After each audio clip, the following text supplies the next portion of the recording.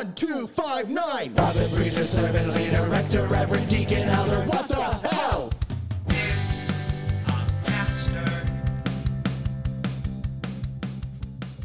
Ethan, tell me about what you're learning.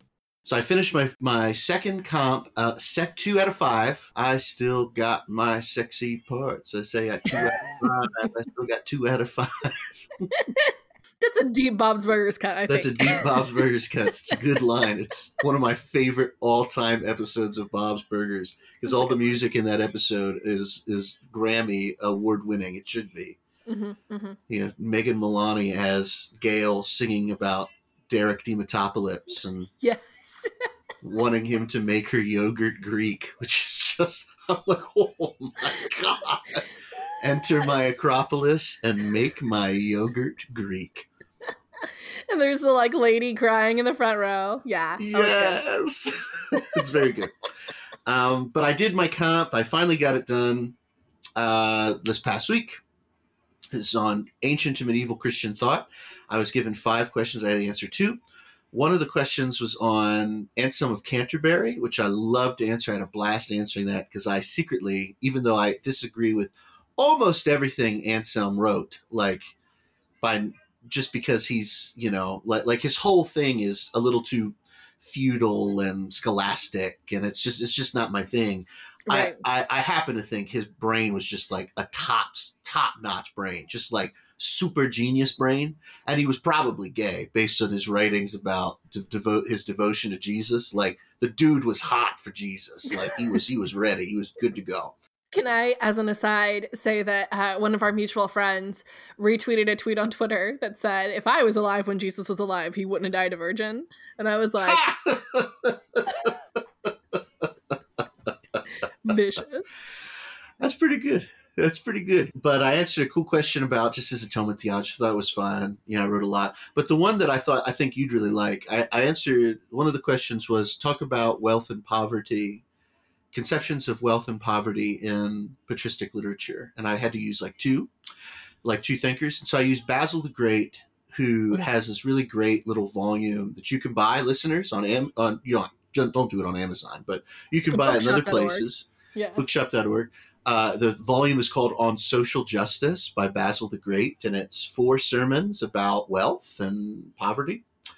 And then I also used John Chrysostom, something like that. He's one of those folks that I've never heard his name pronounced, and so I don't exactly know how to pronounce his name. Chrysostom. There's a couple of S's. That's what makes it weird. There's a few random S's at times. It's golden mouth. That's the beginning part of mouth. it. And then the stome thing is mouths, in plants. Anyway. Oh, there you go. Well, and he has a collection of sermons also called On Wealth and Poverty.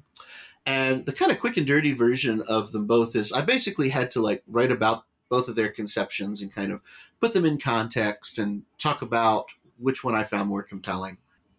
What makes John's volume is 6 sermons all on the parable of Lazarus and the rich man. Oh, wow. And so it's a series. He basically just writes a series where he takes a different section of it or a different kind of layer and kind of works through it and stuff.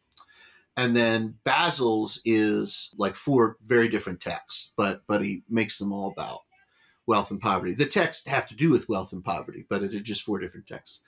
And what make the major difference between the two, there's overlap. Both John and Basil are interested in physical, material redistribution of wealth. They are.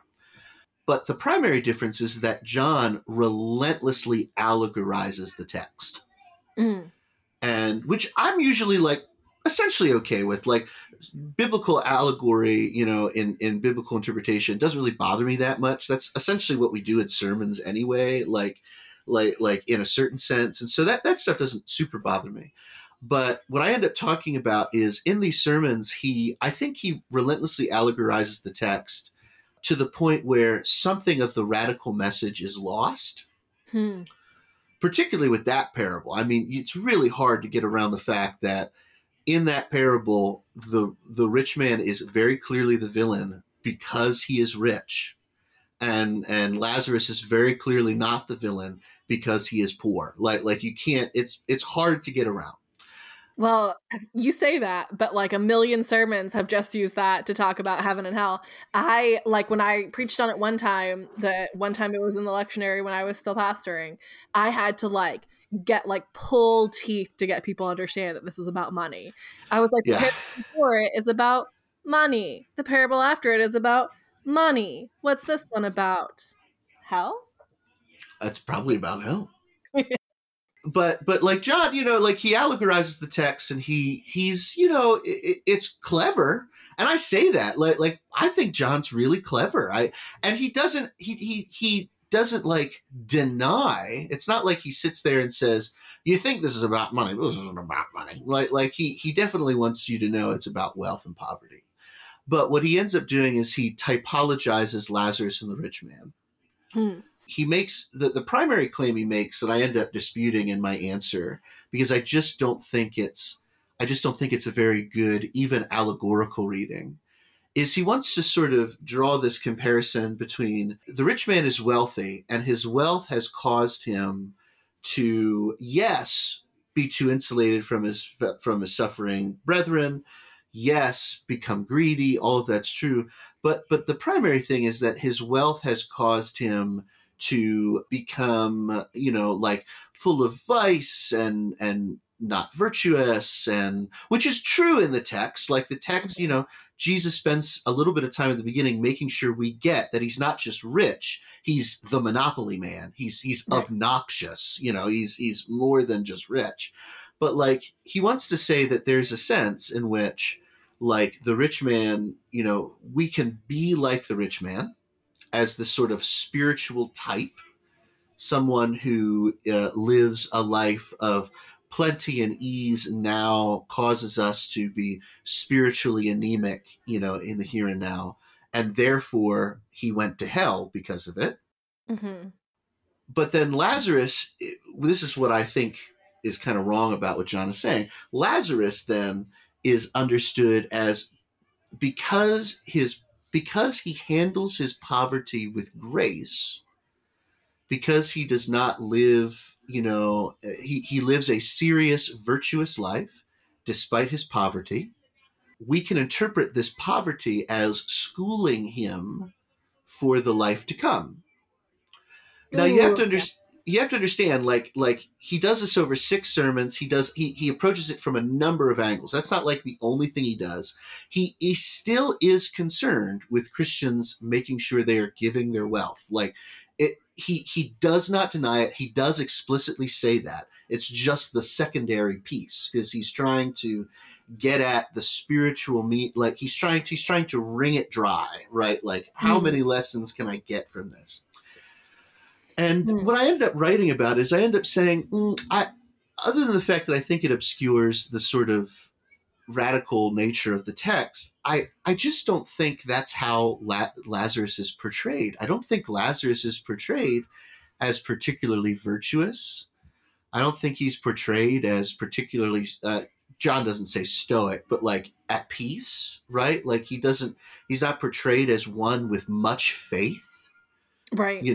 He's the primary things that matter about Lazarus is that he suffers, he has no money, and everybody knows him and nobody helps him, especially the dude who owns the property that Lazarus hangs out on. Yeah. I think that's the primary thing.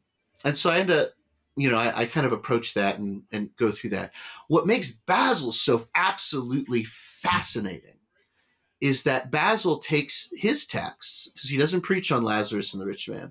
He takes his texts and he approaches his biblical texts literally when it involves wealth and poverty.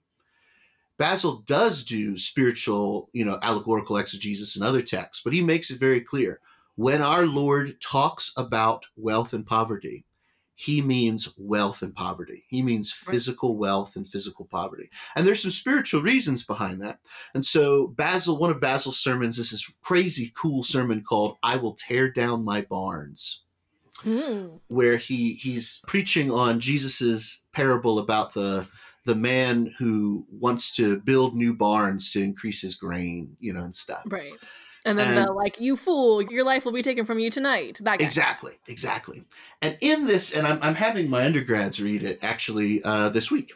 It's on the syllabus.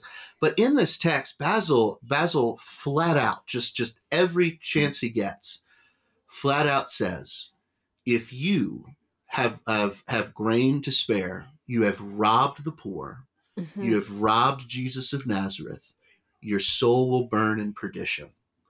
The only way to free yourself from hell is to recognize that not only do you share a common human nature with every poor person on the planet, but that every poor person on the planet is entitled to your wealth. Yeah. It's actually very simple. God is poor. And he goes, yes. and everything already belongs to God. And so the poor are the rightful owners of your stuff. And he doesn't mince his words. Like he goes flat out in all of his sermons, but in particular this one, as he like works through, he talks about like the common good and like commonwealth and making sure that all of our lives are better and good. And this is not only just good, social ethics, but it's good theology for Basil, because for him, all of this matters because this is the way in which God has designed creation. God has designed creation to be abundant only when we are generous. And this is what makes this one of his other sermons. I ended up writing about two of these sermons. This is what makes one of his other sermons really fascinating. He writes a sermon. I'm trying to remember the text that he uses. Text will come to me. But he writes a sermon, and the context of the sermon is there's a famine in Caesarea. Okay. There's this, in real life. So he's writing and he's alluding to this famine that's going on in Caesarea. And he spends a page and a half really going into the suffering of people. Like we are suffering. Like there is not enough food, and people have to make these really horrific choices about whether or not kids will be able to eat. And he's really into it. Like he's like, he's super sympathetic. At one point he goes, how can we possibly judge a parent who realizes that it comes down to, a child eating or their entire lives falling apart? Like, how can we possibly make this judgment? This is so much more complicated. Like Basil really plays it up. And after he spends like a page and a half talking about it, he says, however, the reason why we are in famine is because we have been ungenerous with the poor and God has taken our stuff from us. He lays the famine at God's feet as judgment against greed. Wow. Isn't that crazy? I actually find that nuts, because what's cool about this thing is it's very ambiguous. It's either God has taken it away kind of supernaturally, or this is just the way in which God has designed creation.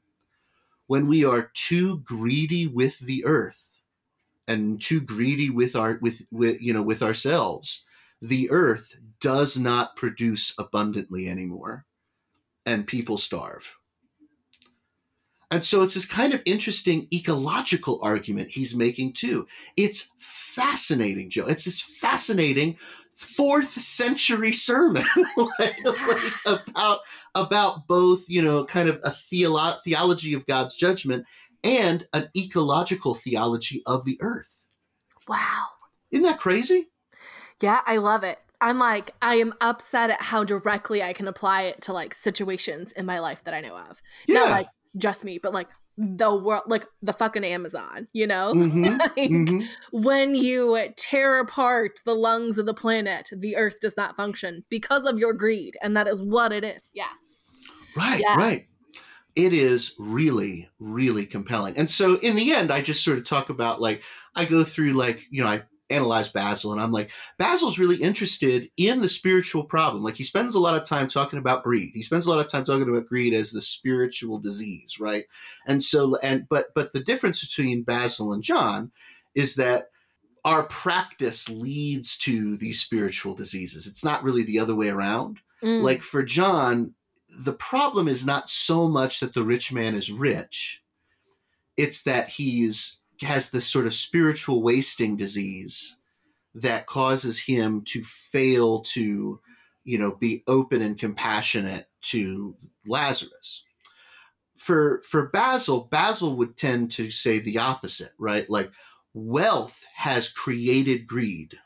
Mm-hmm. And so the solution to get to ending your greed is to end your wealth. And to recognize that no, your wealth is killing you. Get rid of it, disperse it, give it to those who are in need.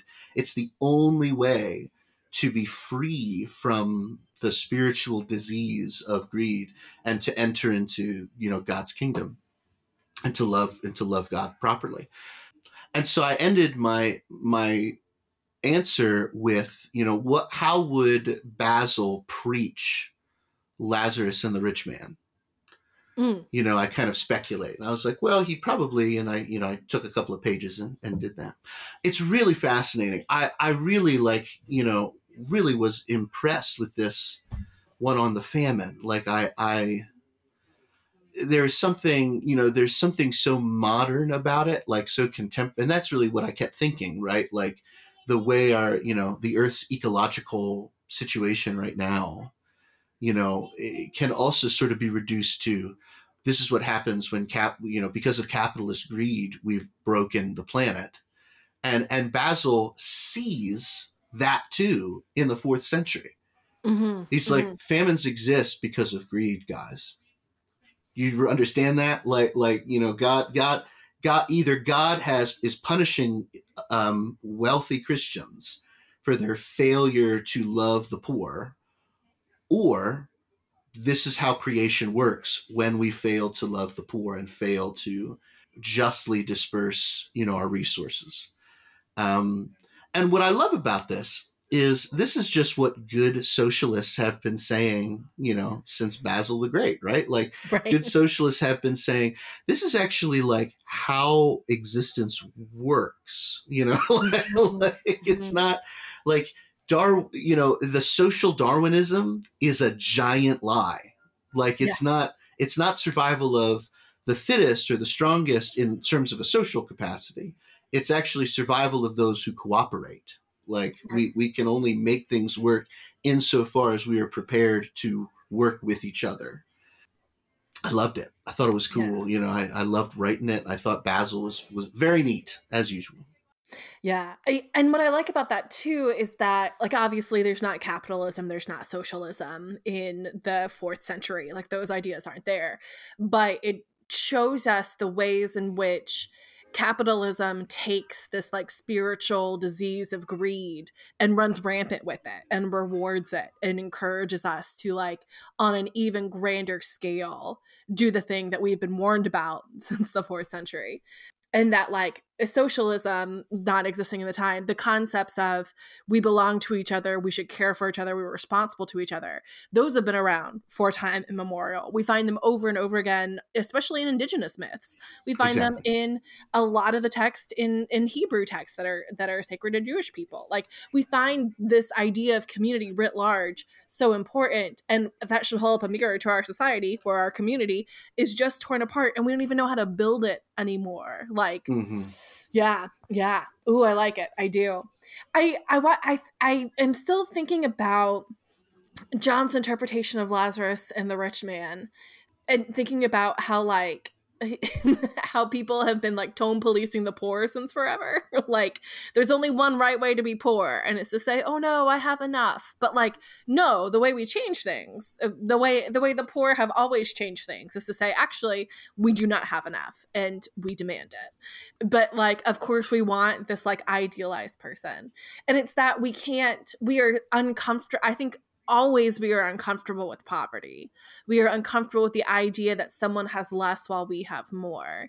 And rather than being like, the way to rid myself of this discomfort is to give away what I have, we're like, but God's doing something with this poverty. God's making them better. And that relieves our burden somehow. Like, I think that's Not saying I have read the sermon, I don't know, but that's something that I know that we do in modern times, is to be like, well, somebody's really learning through their cancer. Yeah, And it's exactly. not, let's make the world a place where like it's less likely that you'll develop cancer. It's we all grow. We all grow in different ways. We all grow in different ways. Yeah. The growing stuff. So with my students, a quick side thing before I tell you about Jonathan Edwards, everyone's favorite grandfather of Aaron Burr. That's how I try to put it. By the way, saw Hamilton, definitely didn't know Jonathan Edwards was black, which is cool. I didn't know that. But you learn something new every day. Oh my God, Ethan. I assume Hamilton was a documentary. But You and every other angry white man on the internet, yeah. When Adrea goes into the UVA gift shop, there's little busts of Thomas Jefferson for sale. Of course. And Adrea is always like, this isn't Thomas Jefferson. Thomas Jefferson has much cooler hair. And I'm like, sweetheart, I know it's complicated, but Hamilton is different than history. That's the way to say it. Different than history. Thomas Jefferson is a smooth and fantastic black man. Who is this? This isn't Davy Diggs. Who is this guy? Who is this Jefferson? Who is this pretender? What did I miss? I will be performing as Thomas Jefferson and all white Hamilton here in the next couple of months. I like how you're like, I'm gonna be Jefferson, not Hamilton or Burr. You're like, I will just take that role. No, that means I get to be Lafayette as well. Yes. We all know how good of a French accent I can do in a pinch. I sound a lot like Lumiere, but it works. It works. A couple of weeks ago, we did a section on evil and suffering. Right. And we read John Hick, who's one of my arch nemesis. Mm-hmm, mm-hmm. And we read his just a piece. He wrote a million pieces on this, but his piece on his soul-making theodicy, which I'm sure we've talked about before. For sure. Listeners, the 10-second version. John Hick thinks evil is not really evil in the world. He thinks that God allows, suffering and pain and uncertainty in order to help people grow into spiritually mature beings. For many liberal people, white liberals, sounds great. If you think about it kind of longer than a few minutes, it goes, well, but the world's a little different than that. But okay. Yeah. But we ended up talking about it and spent a lot, like my students really, spent a lot of time thinking about it because, what usually happens the first time you read this and you are white is that it really does sound great. Like the first time you read it, you go, oh yeah, this really does, this really helps me make sense of things and why sometimes I get trapped in why I get speeding tickets or, sometimes my tummy hurts. But we ended up talking about it a lot and we ended up saying, listen, like all aspects of human suffering are meant to help us grow as people. And I don't know if that's true. And I was like, well, Sandra Wheeler, my ethics professor in seminary, once said when we were talking about this stuff that when people have stage 4 bone cancer, there's really only two options for them. Either they get put into a chemically induced coma and die in silence, or they die screaming in pain. Those are really the only two options, because when bone cancer reaches the marrows, there isn't painkillers can't stop it. There's nothing that can be done about that. It's just excruciating, indescribable pain, and then you die. That's just kind of how it is. And my students, their eyes were like, yeah, this big around, and I was like, what's the lesson in that?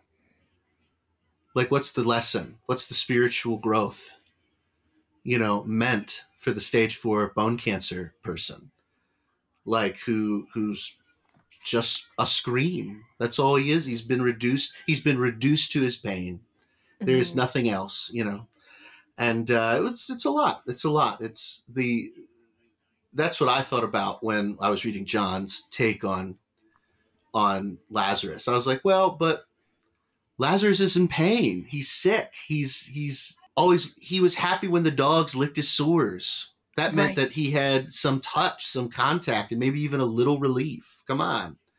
What's the lesson? what's the possible lesson for Lazarus here? Except that there is no lesson. It's just supposed to demonstrate God's deep love for the poor and the suffering. Right. Without remainder. Like, what did Lazarus do to get to be with Abraham in paradise? Nothing. Mm-hmm. It's all grace. Well, what did the rich man do to have to go to hell? He failed to be an instrument of grace. That's what he did, and that's the answer. But anyway, that's my side thing. Yeah, that's good. That's good stuff. All right. By way of wrap up, let me tell you very quickly about Jonathan Edwards. I'm so ready. So Jonathan Edwards, called America's theologian. Sure. That's what he's called, I guess. And is one of those names where, like, I think a lot of people are like, Jonathan Edwards, yeah, he was that preacher, right? The sinners in the hands of an angry God, yeah. Sinners in the hands of an angry God. Aaron Burr famously says in, I assume, the Hamilton documentary, my grandfather was a fire and brimstone preacher. Mm-hmm. And I was like, Jonathan Edwards, He apparently was not very, like, he would read his sermons. Like, he didn't look at you, he didn't point, he would just read them like he was reading something, and people, like, fainted. Like, that's how, like, powerful the words were. He wasn't a great orator. He just wrote. Yeah. Side thing, apparently Jonathan, like, there's a segment of Jonathan Edwards' studies that's, like, all eugenics all the time. Yeah. Because Jonathan Edwards, like, his lineage is like this sort of impossible lineage of, like, super brilliant, highly successful people. Like, there have been more politicians, preachers, physicists, philosophers, business people who can trace their lineage to Jonathan Edwards than, like, anybody else. Like at least that's what these eugenicists are saying. And so, like people are like, well, Aaron Burr, yeah, he was Jonathan Edwards', grandson. And everybody's like, yeah. And so was, like, 20 other senators, and, like, or in some capacity can go back to Jonathan Edwards. I, of course, think that's, whatever. It doesn't mean anything. But there's this interesting subsection. But if you're raising up Aaron Burr as your person, Aaron Burr, like, European gigolo who also shot the Secretary of the Treasury, like, think of it. But you could just say that in a slightly different connotation, and it's now impressive. Aaron Burr, European gigolo, the guy who shot Adam Hamilton? Adam Hamilton? I don't know. Isn't that his name? Great Freudian slip. I thought Hamilton was a story of how Adam Hamilton rapped his way into the hearts of United Methodism. That's what I thought. What movie did I watch? Oh my God. That's the Methodist-centric merch that we need, is Adam Hamilton, right, but dressed like Alexander Hamilton. We should do something really cringy and recreate the first song in the Hamilton musical and have it just be about Adam Hamilton. First of all, I'm about 99.3% sure that if I got on YouTube and I typed in Adam Hamilton raps Church of the Resurrection, we will see a Church of the Resurrection performance of what I have just described. I'm not 100% sure because I didn't look it up, but I know white Methodists well. Right. I know how we think. It exists. I'm not going to ruin my YouTube algorithm by searching that, but somebody else can. Somebody else can. But anyway, Jonathan Edwards. Jonathan Edwards was also, like, a philosopher. Like, he wrote a ton of philosophy. He was a philosophical idealist. He did all kinds of different stuff. And he has a treatise on the Trinity. He writes about the Trinity kind of throughout his writing, but he's got this, like, specific treatise on the Trinity that different theologians and, like, scholars and stuff kind of hate because it's totally, like, it appears to come out of left field based on, like, his background. Like, his background as this, like, champion of, like, neo-Calvinism, and he's this Augustinian, like he's very well read in this way. But he's writing at a time when the Trinity is sort of under fire from a lot of Enlightenment theologians. And so he kind of dives right in. And I already said this to you off camera, but he was like, in his treatise, he's like, I'm prepared to say 20 things about the Trinity that are not confirmed in the Scripture. Like Mind-blowing. he's totally ready to be as speculative as he wants. And what's really interesting, this is the kind of quick and dirty thing. What's really interesting about it is the Augustinian tradition. This is a very simple gloss, listeners. Like this is, I just want to make that very clear.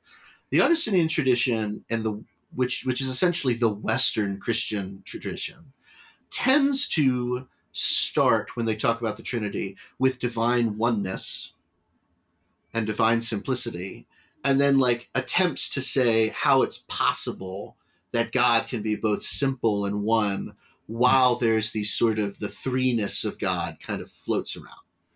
And Augustine figures this out by turning to the mind, right? Like he turns to kind of psychological analogies and some different things to talk about God as lover, beloved, and love, right? Like, and the point is he sort of begins with that one thing, lover, right?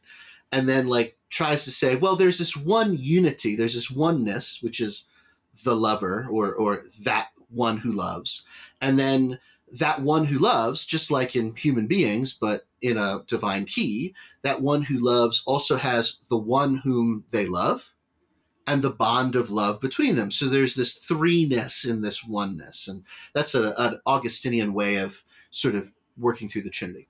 Mm-hmm. What makes Edwards weird is that Edwards begins by saying, if we are going to take the revelation seriously, then we must begin with plurality.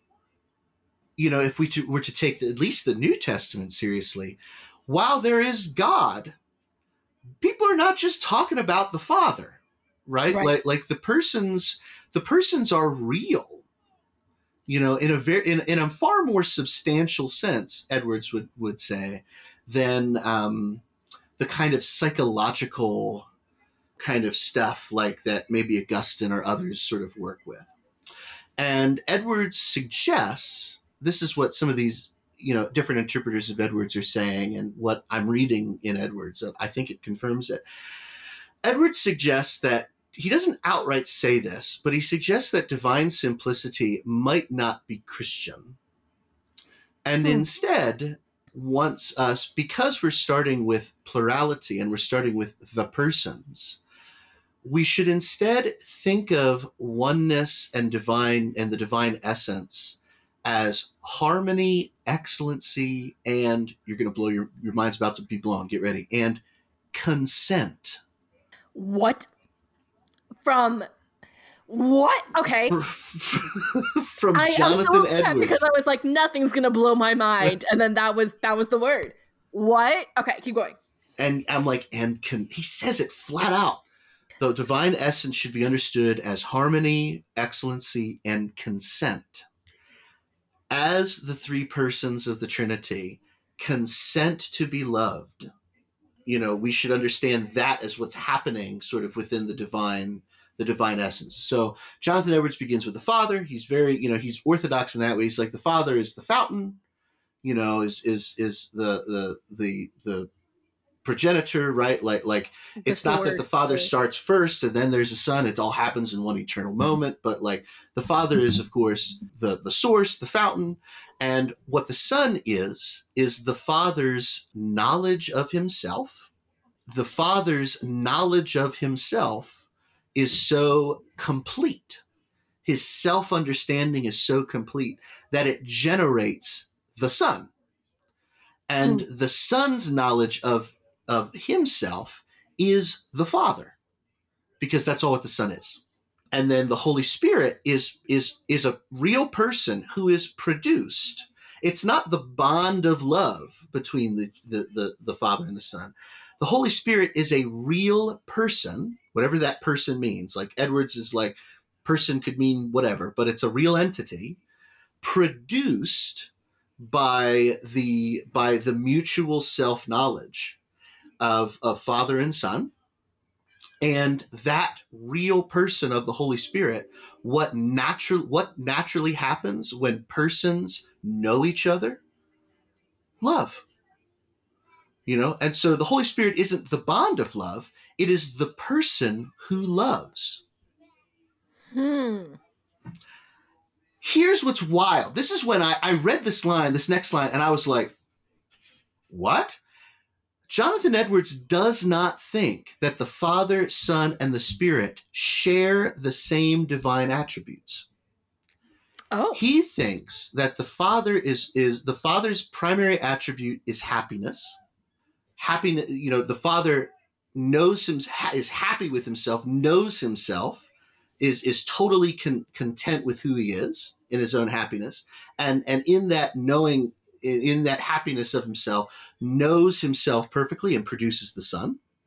The Son is knowledge, is the full knowledge of God. Found in the Son is the entire knowledge of the triune God. Right. That's a real logos thing. It's a very logos thing. Like he's within everything, right? And then the Holy Spirit is the love of God. On one hand, we can understand the Trinity as God, God's knowledge, and God's love. Or we can understand the Trinity, this is one way Edwards puts it, or we can understand the Trinity as, happiness, knowledge, and love. But the Father does not have knowledge or love unless the Son dwells within him with the Spirit. And the Son has no happiness or love unless the Father and the Spirit dwell within the Son. This is, and same with the Spirit, right?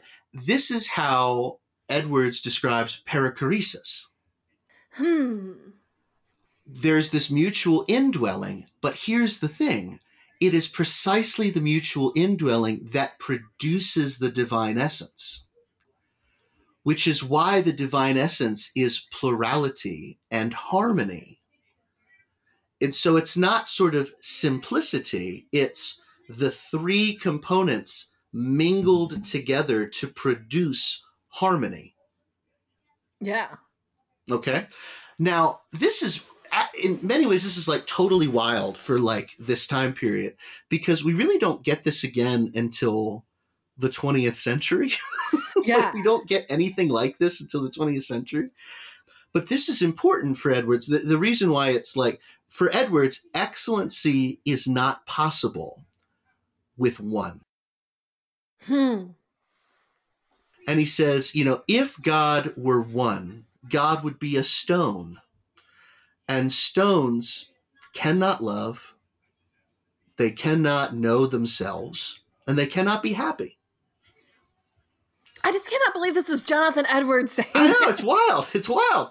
And Calvinist. Wow. And so consent, harmony, and excellency become the key words of the divine essence.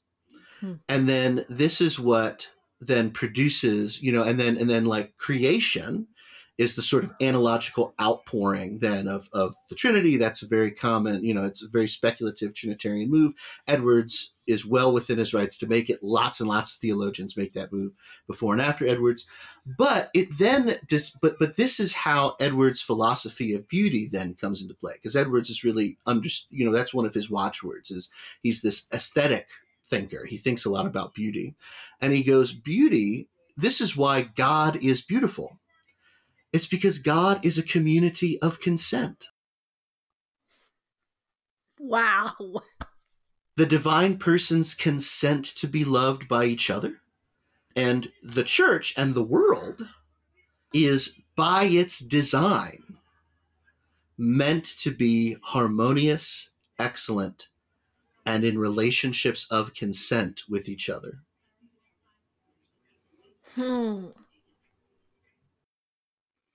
I like that a lot. I'm so upset. Wow. And that's what makes it beautiful. For Edwards, that's the key to beauty. The key to beauty is when creatures consent to be. Beauty is produced in this, because you cannot have harmony without consent. Right. And excellency, for Edwards, excellency is this sort of, we can is connected to beauty, just like it's what makes the Grand Canyon beautiful, right? Just like the whoa, wow. Like for Edwards, that's sort of kind of what he means by excellency. It's the aesthetic kind of component to God. But yeah, that is the key, consent. And he says it flat out. He says it flat out. The if we start with plurality, if we start with the persons, we have to understand the Godhead as being essentially a consenting, loving society. Wow.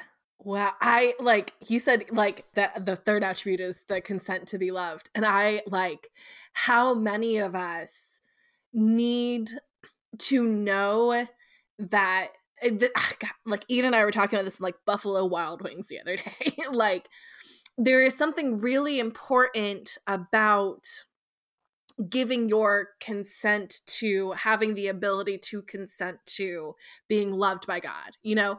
And not everybody like in a pluralistic society, not everybody wants to be loved by God, right? Sure. Like that's not the world that we live in. And so if we reserve that idea of like that's a fundamental attribute of God, I like that a lot. But also like that we consent to exist, we consent to be like that. I can't believe I'm going to say this. In Guardians of the Galaxy, the like most profound moment is when Rocket is like, I didn't ask to exist. Like I didn't ask to be made. And that's always that kind of line of like, you know, I didn't want this. I didn't choose this. I didn't ask for this.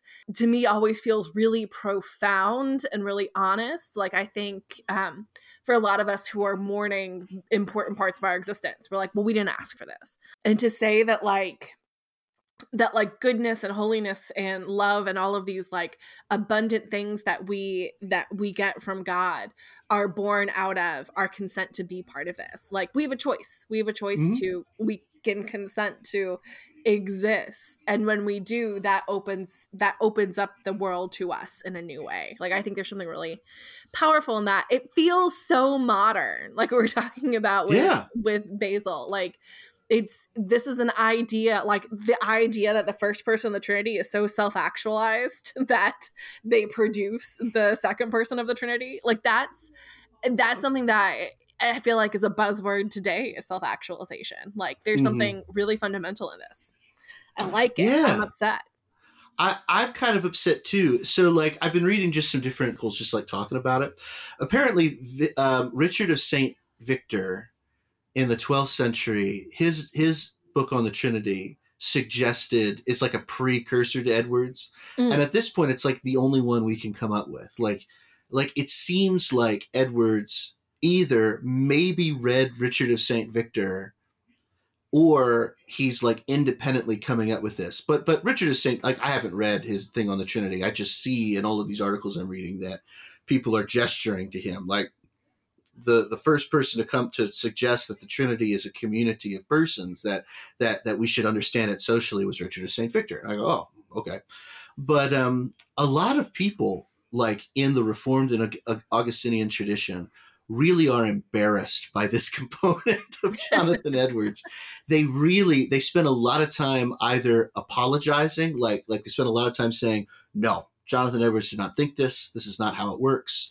Like, of course he didn't reject divine simplicity, you numbskull, you know, like, or they go, no, he kind of did reject divine simplicity and we're going to try to ignore that because he's like super great Calvinist man and we love him. But then there's this collection of Edward scholars who are like bringing this forward, who are like, I don't know, like for one thing, maybe we shouldn't be upset by this because this is fucking brilliant. Like he's basically coming up with this by himself in, colonial United States, like while he's sitting at his Princeton desk, like, like, what about this, and also there's, I mean, I don't think he rejects divine, like, so one of the things that people are like, well, he's a tritheist. It's wrong. And I go, he's not a tritheist. Where do you see I mean, like, at least a little bit. I'm like, he does think God has an essence. Like he just thinks that essence is comes about within the three persons. It's not that the essence produces the three persons.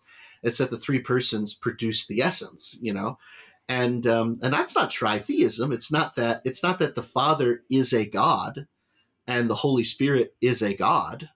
It's that divinity is shared. Right. And can only be divine. Like if harmony is the divine essence, then harmony is a secondary thing. Like harmony comes out of other things. It doesn't come out. It doesn't just appear, right?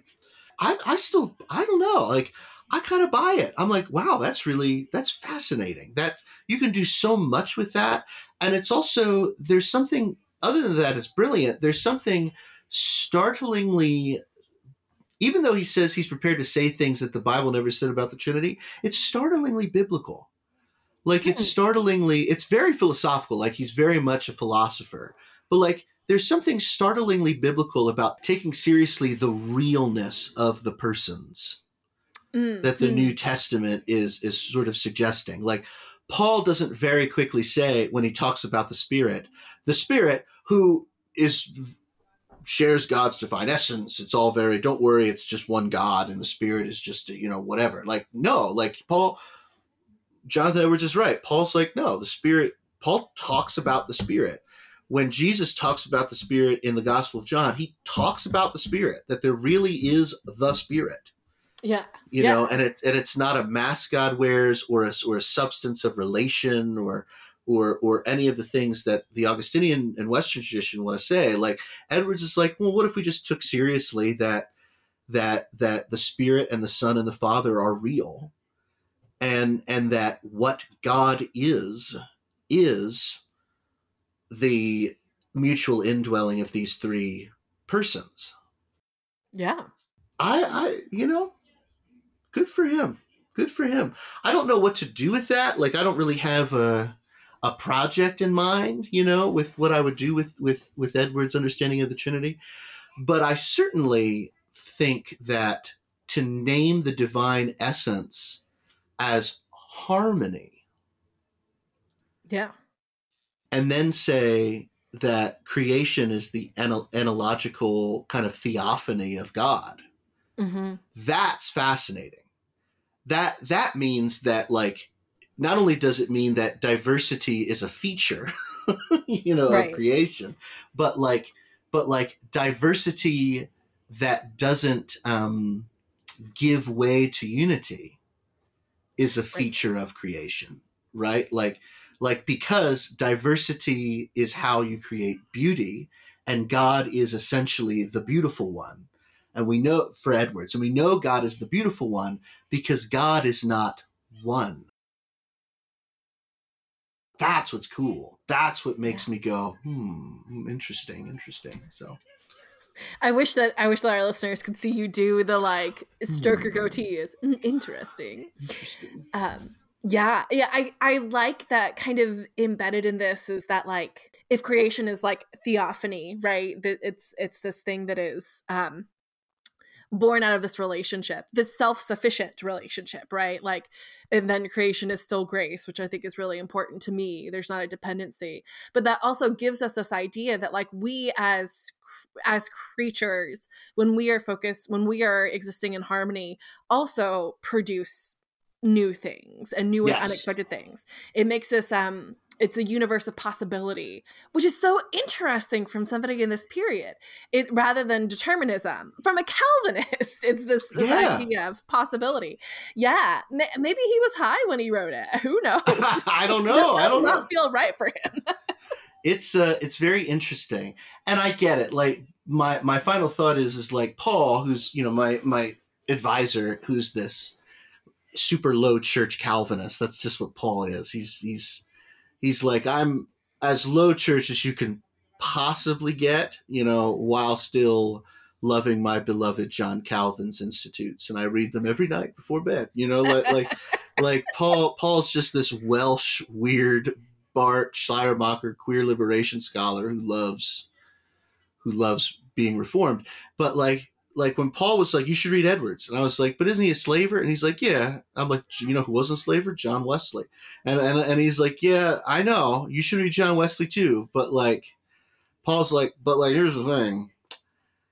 Edwards is probably more brilliant than most of the North American theologians you've read so far. Like, in terms of like original thinking, like we're still reckoning with Jonathan Edwards. Like, hence the doctrine of the Trinity that everybody, gets uptight about because he's he's a damn social Trinitarian, you know, that in a time 200 years before he should be, you know. Yeah. Yeah, and like even though this doctrine of the Trinity is not enough to save him from like the not unforgivable because things are forgivable, but like the sin of being somebody who owned people, Right. and he has this huge blind spot. Like that's how people are. Is we have these unforgivable things about ourselves that must be reckoned with in the eschaton because we just don't get it.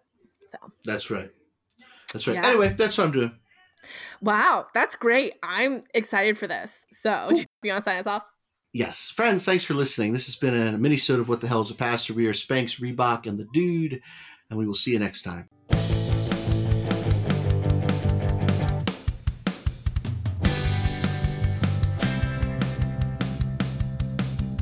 What the Hell is a Pastor is a part of the Disruptive Disciples podcast network.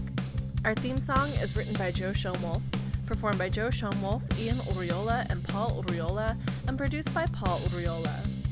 Email us at whatthehellисapastor@gmail.com. Find us on Facebook, Twitter, and Instagram at WTHIAP, and on Patreon at patreon.com/WTHIAP, where you can get access to Pillow Talk, merch, and some other stuff.